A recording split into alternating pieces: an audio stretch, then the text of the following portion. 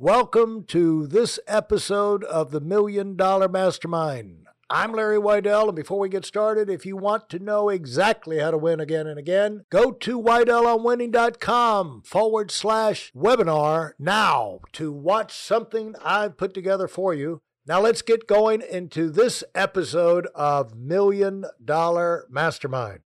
I'm here talking with Cosmo DiSchino, owner and master stylist of Cosmo and Company, co-owner and president of Spalon Salons. They own 3 salons and have over 90 people working with them. And Cosmo's figured out how to make the salon business work big time. And so, Cosmo, you get a lot of people asking you how to be successful in the salon business. Would that be a fair statement? Yes, a lot of people do. It's a very tough question if you don't want to put the time in, the patience, and you got to like people. There's a lot of people. There's a lot of owners that don't like people, and so it tends to you got to give. You can't just I have friends of mine, best friends friends of mine that left my salon, opened their own because they keep on saying to me, how do you have 50 people? How do you have 30 people? And I say, well, I give them the business. If a client walks in, I don't take them. Oh, what if they take them, then they walk out the door? Well, that's fine. That happened. That has happened.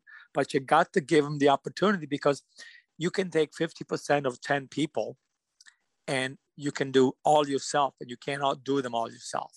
So that's how you build. Every chair brings you money, but you got to take the patience. You have to take the time to teach them. You have to mold them. I'll probably say that now about 50, 60 of my employees in this salon have worked for me for 18 years or more. Unbelievable. Yeah. Unbelievable. Yeah. And we also talked about the fact that people don't learn from their mistakes. And you told me we talked about that. Yeah. You told me one time that if you walk through a door and you happen to bump one side, the next time you walk through the door, you make sure you don't bump into this. you either break it, you go around it, or you find otherwise a lot of people do that, don't you think? I mean, it sounds stupid or ridiculous, but unfortunately, I cannot say this. I was going to tell a story about my nephew, but I'm not going to. But a lot of people do that. They keep on wanting to hit that wall and hit that wall, and they keep on saying, I don't understand why I keep on hitting that wall. Well, well, why don't you just move over? Just turn around, go around it, jump it over, break it, something, but don't keep on hitting the darn wall. Yeah, that's in the category of insanity. Your system. What's your system? Yeah, I know. Well, my system. I have. It's funny because my staff, talks to me about that and goes, well, we got to work on a system. I says, well, we have a system. You just have to follow it. We have rules. we have agreements. Look. But those you don't think they apply to you. How many times we have a meeting, like 50 people are in the meeting, and the next morning that you go to, what did you remember the meeting last night? Oh, you were talking to me? Yeah. Yeah.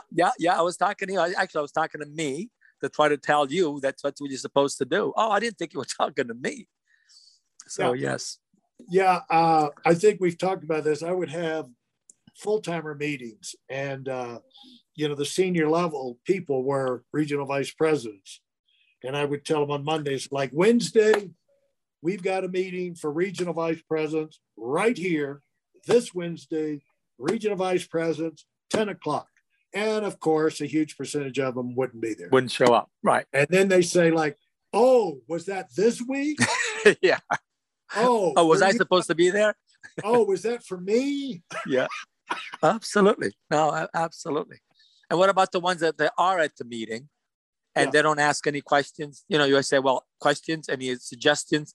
And no, they don't say about all the things that they wanted to say the night before. But I'm sure that it's not just in my business. I think it's pretty universal problem. I go to a lot of salon reunions, like at the hair shows and stuff, and 99% of the classes that I take, there's probably 200 hairdressers. It's the same since 90. I'll give you another quick funny thing. My late wife back in 1989 used to make pinpoints on the meetings, like 19, 20 points about the meeting.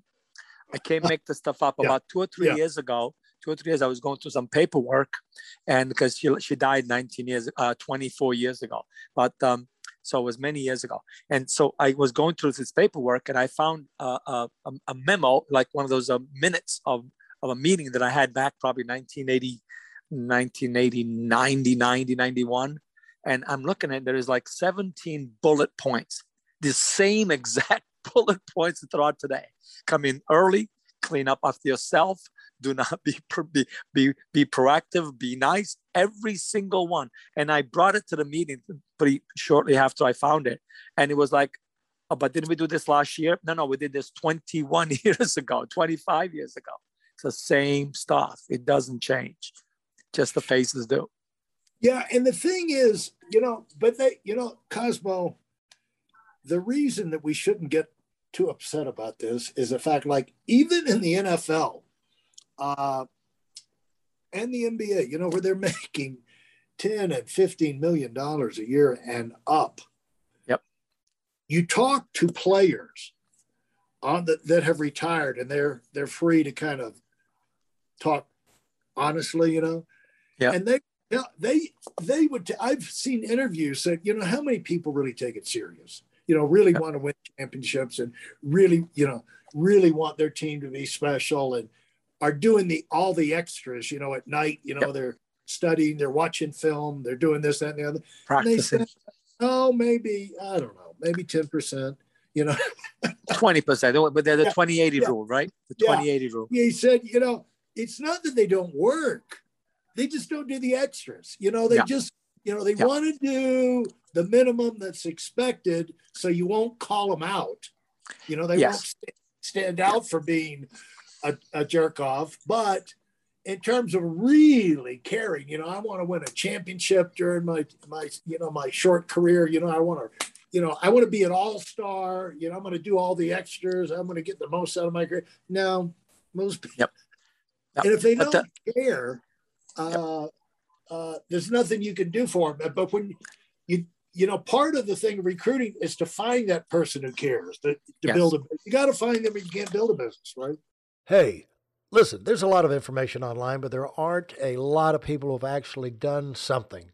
In my case, I've actually built a successful business that's accrued over $5 billion in assets under management and has done well even during trying times.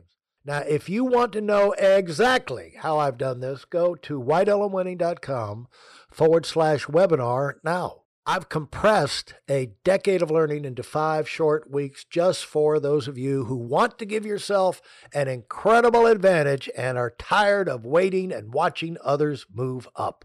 But that is the same thing as kissing a lot of frogs to find the prince, right? Pretty much in our business, we have again, when I have meetings, I go, okay, understand that you can get a job or a career. A job is 9 to 5, and that's it. And in our business, not even 9 to 5, because a lot of people, if they don't have appointments, they think they got to go home. They don't put the time in, because in our business, like piecework, right? It's no different than a piecework. And the guy or the girl that's here from 8 o'clock in the morning, even though she has no clients at between 10 and 4, or waits for 4:30 and 5 o'clock, that girl 6 months later gets booked. That guy gets booked because it's not just a job. They're not there from 9 to 5. It's a career. They want to work. They're hungry. They will take that bang trim. They will take that 2-minute, $8 haircut for 5 minutes. They will. But that it's proven at 6 months. But the person who doesn't want that, they go, what's the $8? You don't have $1 to spit on, and you complain about $8. You see what I'm saying? And that was me. This is where. But you can't explain that. You can explain that to people. I'm sure you did the same thing. I've known many people. I mean, many, now, not the ones that inherited money. not many rich people that inherit money, but the workers, the parents, the grandfathers, the guys who did it. Those are the ones that I listen to, and they go, it never ended. And it was never a sacrifice. You just did it. You know, Yeah. the sacrifice was for the family, which was unfortunate, you know, when you don't go home 13, 14 hours. Yeah. And let's face it, you know, there's a 13, 14 hours, but it's not always that way. You know what I'm saying? No. You do that when you need to do it. You do it when Yep. you're starting something. You do it when you're going through a transition or something. But people, you know, at some point, you just, you know, you can't even be a farmer if you won't stay out there and get like I'm out here in Aspen, and last week was hay cutting season for all the farmers. You know, it was hay cutting week, and they were like round the clock getting it because the weather guys, we have our customized weather service out here for just this area, and you know, subscription thing. There are two guys who grew up here and got the training and all, and they. All week it was countdown for the hay people, they called them. And they said 3 o'clock Friday, you got to get it in by 3 o'clock Friday or you're screwed. And sure enough, and it rained 3 o'clock on Friday. And, but the guys who, you know, if you're not willing to go around the clock, knowing that by 3 o'clock Friday, if that hay's not in, it's going to be ruined. And what you've been growing all summer is lost. You know, you're not going to be in that business for long, you know? And so absolutely. You got to put the time in. You just have to put it. I found out, have you found out to yourself when people ask you, wow, you're successful. I say, not really. I'm still working my butt off. I'm not successful yet. I may have some money, I might have some stuff, but I'm not successful yet. You know, the day that I'm retired, the day that I can say, boy, I've done it, the day that I can say I can live the same exact way now with all the work that I've done the past 50 years, that's my success. That's to me success. Absolutely. And the thing is that I've got, you know, sometimes you get lost in the confusion of that. You know, you've been doing it for a long period of time and the economy changes, COVID.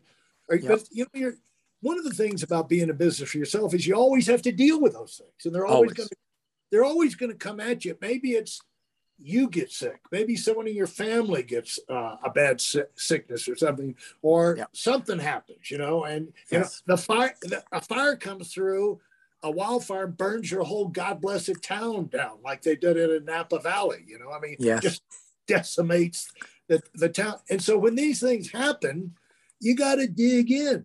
And a lot of you can say, why have I worked so hard, this, that, and the other? But the one thing I've learned is don't take whining from a winner seriously. Because I mean, I've had $2 million guys in our business. Like when the computer world came in and they called us all to Atlanta and gave us, you know, they gave us the first laptops and said, okay, you got to learn this and learn that. And like everybody was scratching their butt. I mean, they were mad. And then we had follow-up conference calls. And basically some of these guys, one guy, I remember one call, he was almost in tears. I can't believe I got to learn this God-blessed life. You know, 1 week later, he not only had figured it out, Cosmo, he had like a 150-page PowerPoint presentation with slides, the Hallelujah chorus, you know, and he figured the sucker out. And he found somebody who showed him how to do it. He got it done. And I got a friend right now that down in, I won't say where, but he's like overwhelmed, you know. But the thing is, you get it off your chest and you get back at it. But there's one guy's just built an insanely good business. And I've heard about it for years down in, I'll say, South Georgia, where my family's from.